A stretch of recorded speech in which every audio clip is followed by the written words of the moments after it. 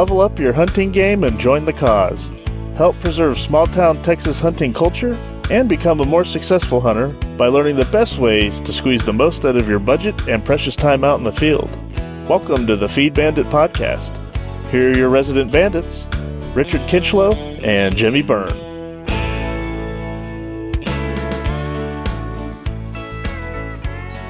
Well, ladies and gentlemen, the 2021 Lack of Feed Bandit podcast continue. Again, we apologize. It's been one of those years. Are you talking into the speaker? I can barely hear you. Yeah. You hear me? You kind of. Okay. Well, maybe it'll be better on the recording. Oh, really? How you sound better? Yeah, nice. All right. Well, I'm actually holding the microphone. Hear the cicadas is probably not a good thing. Oh, there they are. There they are. Okay, so let's maybe start over here. All right, Feed Bandit Podcast. Yeah. So here we go. Yeah, or lack thereof. So right. Again, ladies and gentlemen, all the faithful listeners out there, we apologize. It's just, man, it's been one of those years. But hey, guess what? It is hunting season. We are back in the swing of things for the most part. And we are here to talk a little dove hunting or lack thereof for a majority of the state. So that's a little disappointing. Yeah. So how loud are the cicadas? Do I need to mute? I mean, they're pretty apparent. I know, I'm right by this tree. All right, let's. I guess I'll set you off. So you wanted to do a little review of opening weekend about how y'all did, what you heard, some lessons learned, etc. Oh yeah, God yes. All right. Well, I'll mute while you're talking, and then I'll come back on so that folks can actually hear you and not the cicadas. Right. No, I understand. Well, yeah. So opening weekend. What can you say? Is just obviously a tried and true celebratory weekend. And. Obviously a lot of fun. I think September 1st this year was on September 1st was on September 1st this year, which is very rare. It's kind of like a leap year, but no, it was on a Wednesday, I believe it was. So, you got a lot of the folks that ain't working are out there dove hunting, but the majority of us who are working during the week, even on hump day, we got to go out there on the weekend. So, again, I texted you guys about waking up Wednesday morning at the house with myself and family were renting out here north San Antonio. Yes. In the country. And getting the kids ready and everything. The sun's coming up and all of a sudden start hearing isn't that great? Hearing shotguns go off for about an hour and a half. Pretty consistent. Yeah. So those guys, it sounded like were either wasting shells or did well. So I don't know. Right. Well, shooting white wings. Well, it's funny because I guess I'll start there. There's a lot of bitter reports around the state, even from the Panhandle down into not into deep South Texas because the season hadn't started at that point. But actually, I think it opened up this past weekend or it opens up this weekend, but the reports, statewide that was open, just not very good. Not quote, not the way they were last year or the season before that. So, a lot of people are attributing that to, the local birds being affected by this big freeze, And, I have kind of mixed feelings about that. I mean, there's absolutely no doubt whatsoever that we lost dove due to the freeze. I mean, we lost deer, we probably lost some quail, really the only couple of, wild game species that we hunt that fare okay in these big freezes as far as birds are concerned are, ducks, geese, and wild turkeys. But yeah, so, people said, it was because of the big freeze. So the big February 2021 freeze has become the scapegoat for every dove hunter in the state of Texas. So, do I fully believe that? Sure. Yeah. I mean, I'll sip that Kool-Aid. I do think that the freeze has had a little bit effect on the dove population. But truthfully, I don't blame the woes completely on that. I blame it personally on just the natural flow of things. If you go back and if you look at opening weekend and what happened just before opening weekend, you will undoubtedly see that we had a cold front blow through. Now, again, when I say cold front, that doesn't mean that it's going to be, 60 degrees here in Texas, but that sure as hell means it's going to be 60 degrees up in Kansas and then the lower, in the Dakotas and all that. And that's all it takes. That's all it takes is one little non-summer breeze, and those birds are out of there. So I really contribute a lot of the not so good hunting to that front. The news, but I was watching along too. But I was at Facebook, I think, on the Feed Map page, and you can add that little blue saw looking thing on the weather radar that shows this front. I mean, coming through Oklahoma, coming through Kansas right before opening day. So again, just because it's just and you're thinking, oh well, that's sure not much. That is definitely enough to blow birds out of here. No doubt about it. On the other hand, it also blows birds back into Texas. So again, those places that had a lot of sunflower, had a lot of food and whatnot, and cover and all the various things that doves need. I'm a little stunned that they didn't do better. On the other hand, I look how we did, at Rancho Bandito. And again, as you've heard me complain for the last couple of years, what do we have at Rancho Bandito? We've got the cover. Okay. We've got the roosting trees. We have a phenomenal tank that's perfectly suited for livestock and for dove. But we don't have any sunflower. We don't have any, pigweed, any wheat or anything of that nature for the dove. Now, of course, we're working on that. 2022 is going to be a new year because I am just fed up with a capital FED with this lack of dove productivity.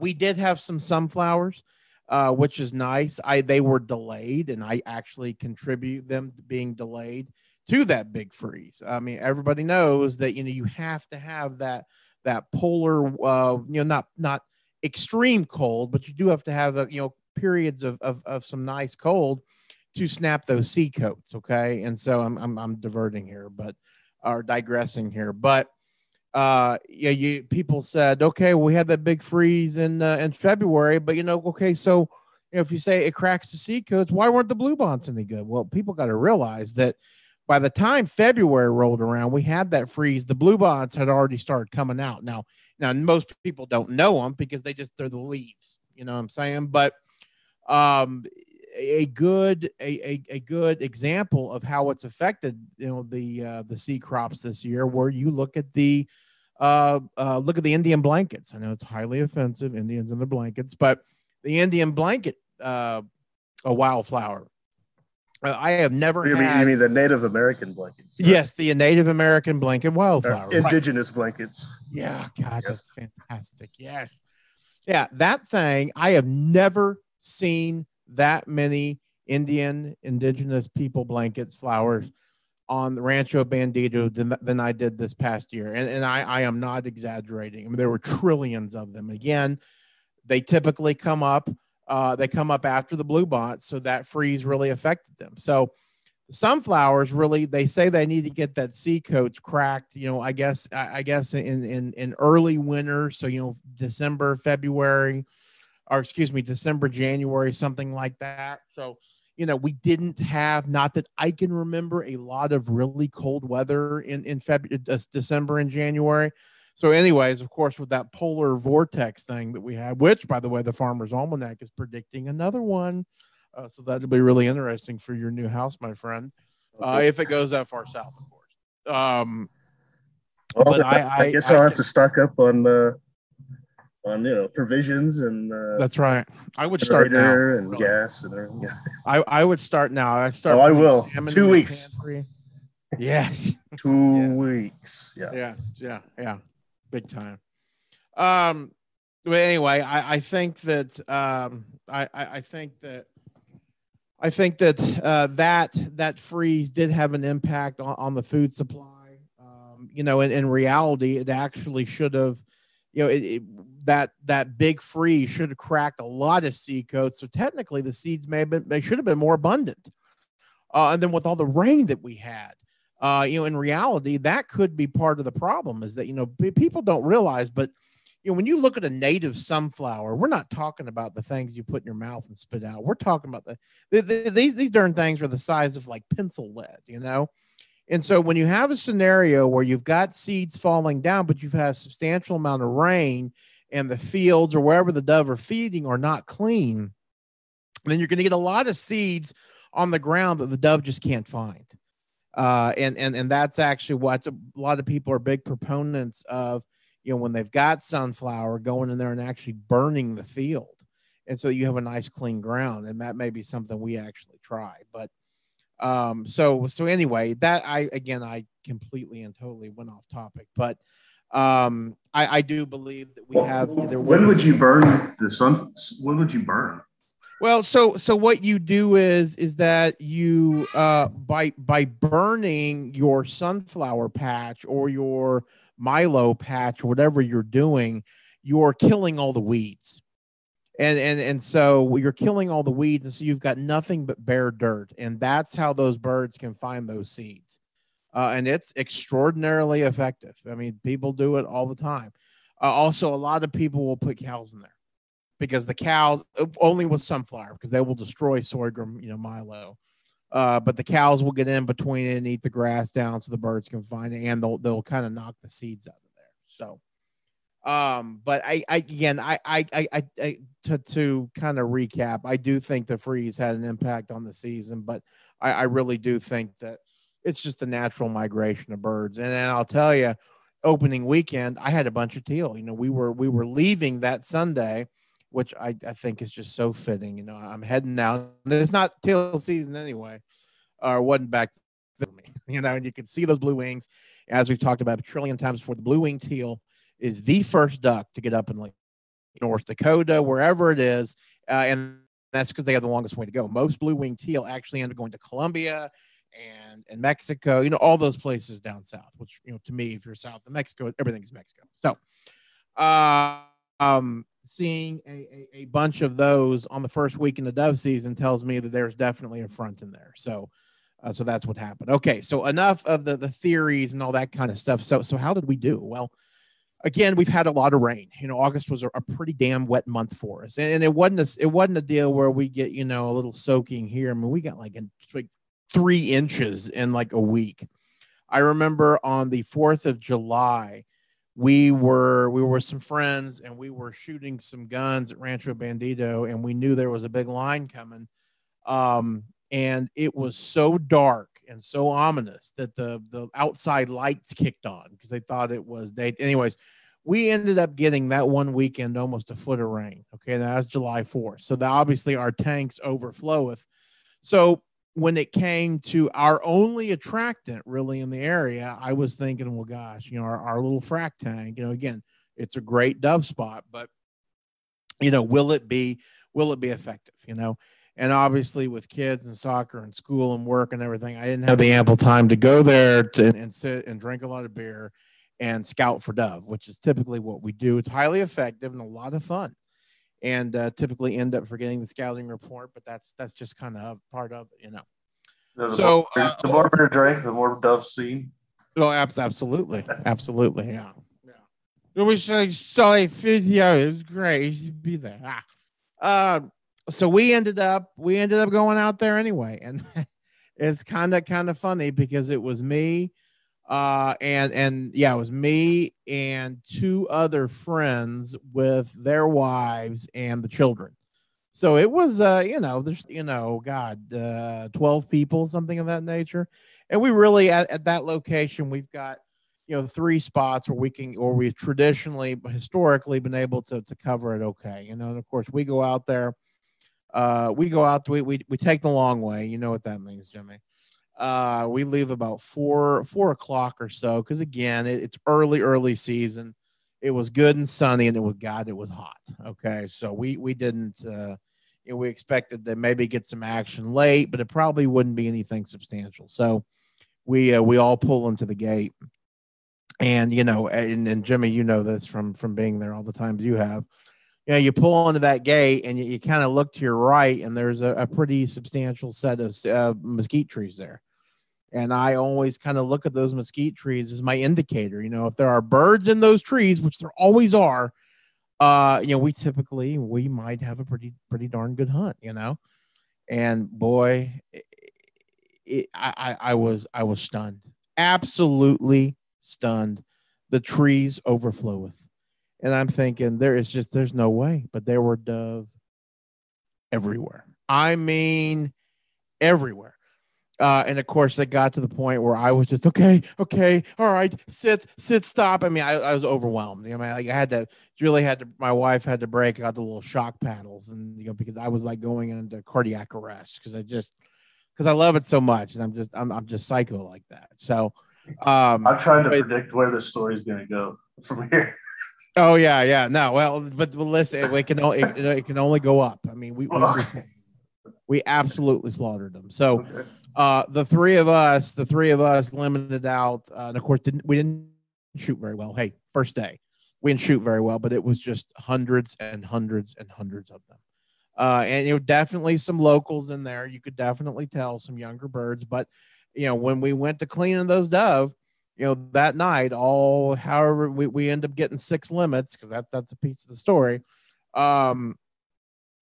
We can, you can see all that yellow fat, and that yellow fat is an indicator that they're migratory birds. They're not from, might not even be from Texas or from the Panhandle, where they're eating corn and grain, that sort of thing. So, just incredible. We end up limiting out.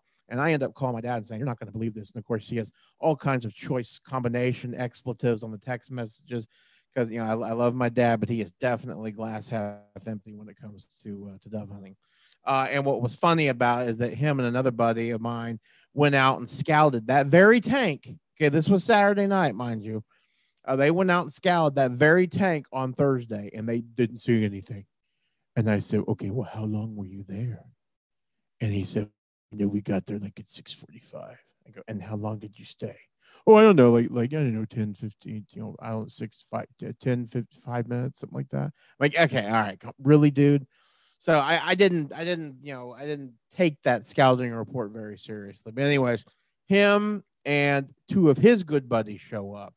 Now, mind you, this is at 6:45. They show up, and all of them limit. And we left them flying. It was absolutely amazing. And again, I'm pretty sure, at least listening to everybody I've talked to and heard about on the internet and whatnot, I think we had the best dove hunt in the entire state of Texas. So, now since that, it's been a couple of weeks now, or I guess 2 weekends. I have not been there, but my father has been, and it has not been very good. So, but I ask him, "What's your definition? Not very good." "Well, I got like 6. Okay, well, dude, really? Hey, listen, I'll take that. That's not bad, So, anyway, not bad compared no, definitely not bad. Definitely not bad. So, dove season is here. Very exciting. Thank God we have it, because again, life is very, very difficult still, and tech football has actually gotten worse, I believe. And boy, so we need something to try to soothe us here. What's tech football? Yeah, exactly. And the Polytechnical School, high school here in Dallas. Okay. Yeah. I heard they have a good ball club. Yeah, they do. Very good. Very good.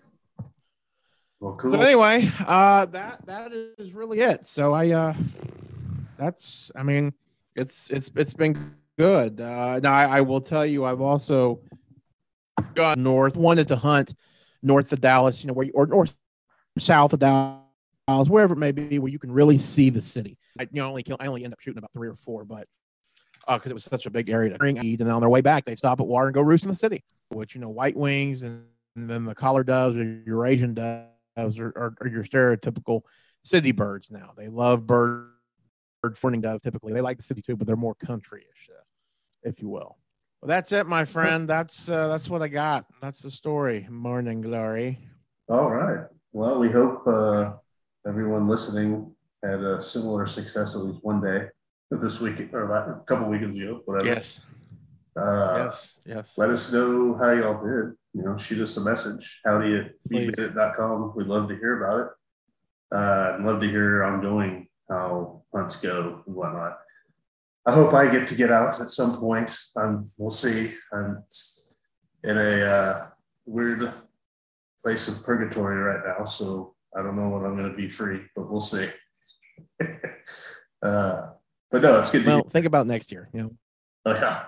Well, hopefully. But no, yeah. I mean, that's good. That's good to hear. What else? Anything else you want to talk to the folks about? That's early teal seasons. It's I only think, and the bag limit was 3, which is funny because I always used to complain, oh my god, I can't believe it's 3 because the time's up to 6. Teal are not, again, the smallest species of duck. The blue wing, the green wing, and the cinnamon teal, which I've killed all been able to harvest yet. Pretty looking bird, but the teal are by far the most plentiful of the ducks, from what I've heard. They're nowhere near as reliant on the prairie pothole region for nesting and having chicks and all that kind of stuff. So the teal population, it continues to thrive, even though, which is kind of funny, even though the blue wing, like I said, make that trip all the way to Colombia and all that kind of stuff. Instead of stopping in Texas or Mexico to actually spend the winter, they go the whole way, which is just crazy. I mean, that is nuts. I hope they get frequent flyer miles. But even despite that gigantic trip that they've got, one thing, I love their content. I love their recipes. It's a real hit. But Delta comes out with a migration report every couple of weeks, and then they do before the season forecast and all this kind of stuff. And I thought it was very interesting because they showed a North America drought map, which is, again, very revealing. And it basically showed North Dakota, South Dakota, really the central west portion of those flyways. So the Mississippi, well, the western piece of the Mississippi, and then the western flyway is by far the worst. But just the lack of rain up there in the Dakotas, and then of course into Canada, has really affected the duck numbers. And what they're basically saying is, when we pop up and start shooting, in early November here in Texas, we're going to be going after some seasoned birds. They're not going to be as many young ducks, which of course sucks for people like me who are really good at getting all the gear, but when it comes to getting into the decoys, they kind of suck ass. So it's a good thing I'm a decent shot. So is the cinnamon teal a pre-season duck even before you shoot it? Is that? Oh yeah, absolutely. A teal is a teal is a teal. They make no difference. It's actually kind of funny you say that because over the past 10 years or so, I've killed nothing but blue wing teal, but that's normal during the early teal season because again they're the ones that get up and go. And I was thumbing through some pictures, and I think it was 2008, 2009. I got a picture of me with 6 teal birds, and one of them is a green wing, and I just was like, man, that is crazy. Because you typically down here, you just typically don't see that. Now, Nebraska and Kansas, they will frequently shoot both, but down here, it's typically blue wings. The green wings will hang up, in northern Oklahoma, Kansas, and Nebraska and whatnot. So, anyways, thought that was kind of funny. Yeah, but the cinnamon teal. I think there are a majority of them are on the West Coast, which sucks because you can't do anything over there. You'll see some in Texas, and I've heard some folks shooting them, but it's more that Western flyway or Pacific flyway, whatever they call it, where you typically see the cinnamon. Pretty cool. Yep. Yeah, I can really nerd it out when it comes to ducks, and so. Wow, I mean, ducks and dove. That's why. Yeah, ducks and dove. Oh yeah, absolutely. Let you talk and educate. Yeah. Well, listen, it's because I love to eat them so much. So, and I actually met a guy. One of my dad's friends. You know him well. He actually prefers dove just like me too. He's like, well, I love quail, and God, he brought 30 boneless quail wrapped in bacon. Sweet Jesus. And we ate them for lunch, and I wanted to take a couple and make love to him that night. And oh God, so good. But anyways, he's a big dove head like me. I was like, yeah, that's right. It's the best meat in the world. Some people don't really care for it. Yeah, well, quail. You had the gold standard of. Right. All right. Well. Yeah. It's good to hear. That's awesome. So good luck to everybody out there on your hunts. Starting September, we got several months of all sorts of hunting coming up. So that's fun. That's good stuff. We're excited. Yep, for sure. All right. Well, you want to take us away? Absolutely. Yeah. Again, folks, a lot of you guys are going out there and getting your feeders filled up. I've been really delighted to see a number of folks, especially our fellow Texans, that are not stopping at those big box stores. Okay, they're stopping at the local feed stores. They're getting corn, because really they're finding out that that the corn at these big box stores, whether it be a gas station box store or one where you can buy literally everything, ends up not being the best quality corn. And okay, it may save you $1 or $2, but when you're buying 10 or 15 bags, what's a $20 bill, in reality. So you're getting better quality and you're bringing the money back to, these feed stores, where that's where the whole hunting industry really started. So been delighted to see that. I've heard about weevils with some of these big box stores in the corn. If you don't know what a corn weevil is, they're a little bug that basically eats the heart out of the corn. And it's funny. I don't know. I don't think the deer will eat it, but I really don't know. I mean, I was always raised, oh my God, if you have weevils, burn the house down. But yeah, so obviously, and that really goes for anything. I'm not saying that you're not going to get weevils from a feed store, a bag of corn, but before you pour corn into your feeder, for this year, make sure it's clean corn. Make sure it's good and yellow and there's no powder or anything. You're going to have a little bit of powder, okay? But make sure it's good and yellow. If you got any powder or see any cobs or anything like that, you might want to think twice about dumping it in your barrel, because if there's a stick or a little chunk of a cob, I mean, you're screwed. And then that's the biggest thing that always gets a lot of hunters, I'd imagine. They'll dove hunt the opening weekend and maybe another weekend in September, getting those feeders filled up. If they're bow hunters, they'll show in. You got Saturday morning, Sunday morning, Saturday night, and their feeder spins, but nothing comes out. Why? Because they had these stores, folks. Get some good corn, and regardless of where you buy it from, make sure it doesn't have any cobs or crap in it or anything like that. So that is your Feed Bandit Weekly Tip of the Week. The more you know. Yes. All right, folks. Thanks for joining us on this episode. We'll catch you on the next one. Support your local feed store. Thanks for listening to the Feed Bandit podcast. If you like what we discuss on the show, be sure to sign up to our email list to get even more killer hunting ideas, tips, tricks, and exclusive deals on innovative hunting gear and services delivered straight to your inbox. Sign up over at feedbandit.com or simply by texting the word bandit to 33777. See you on the next one. And remember, support your local feed store.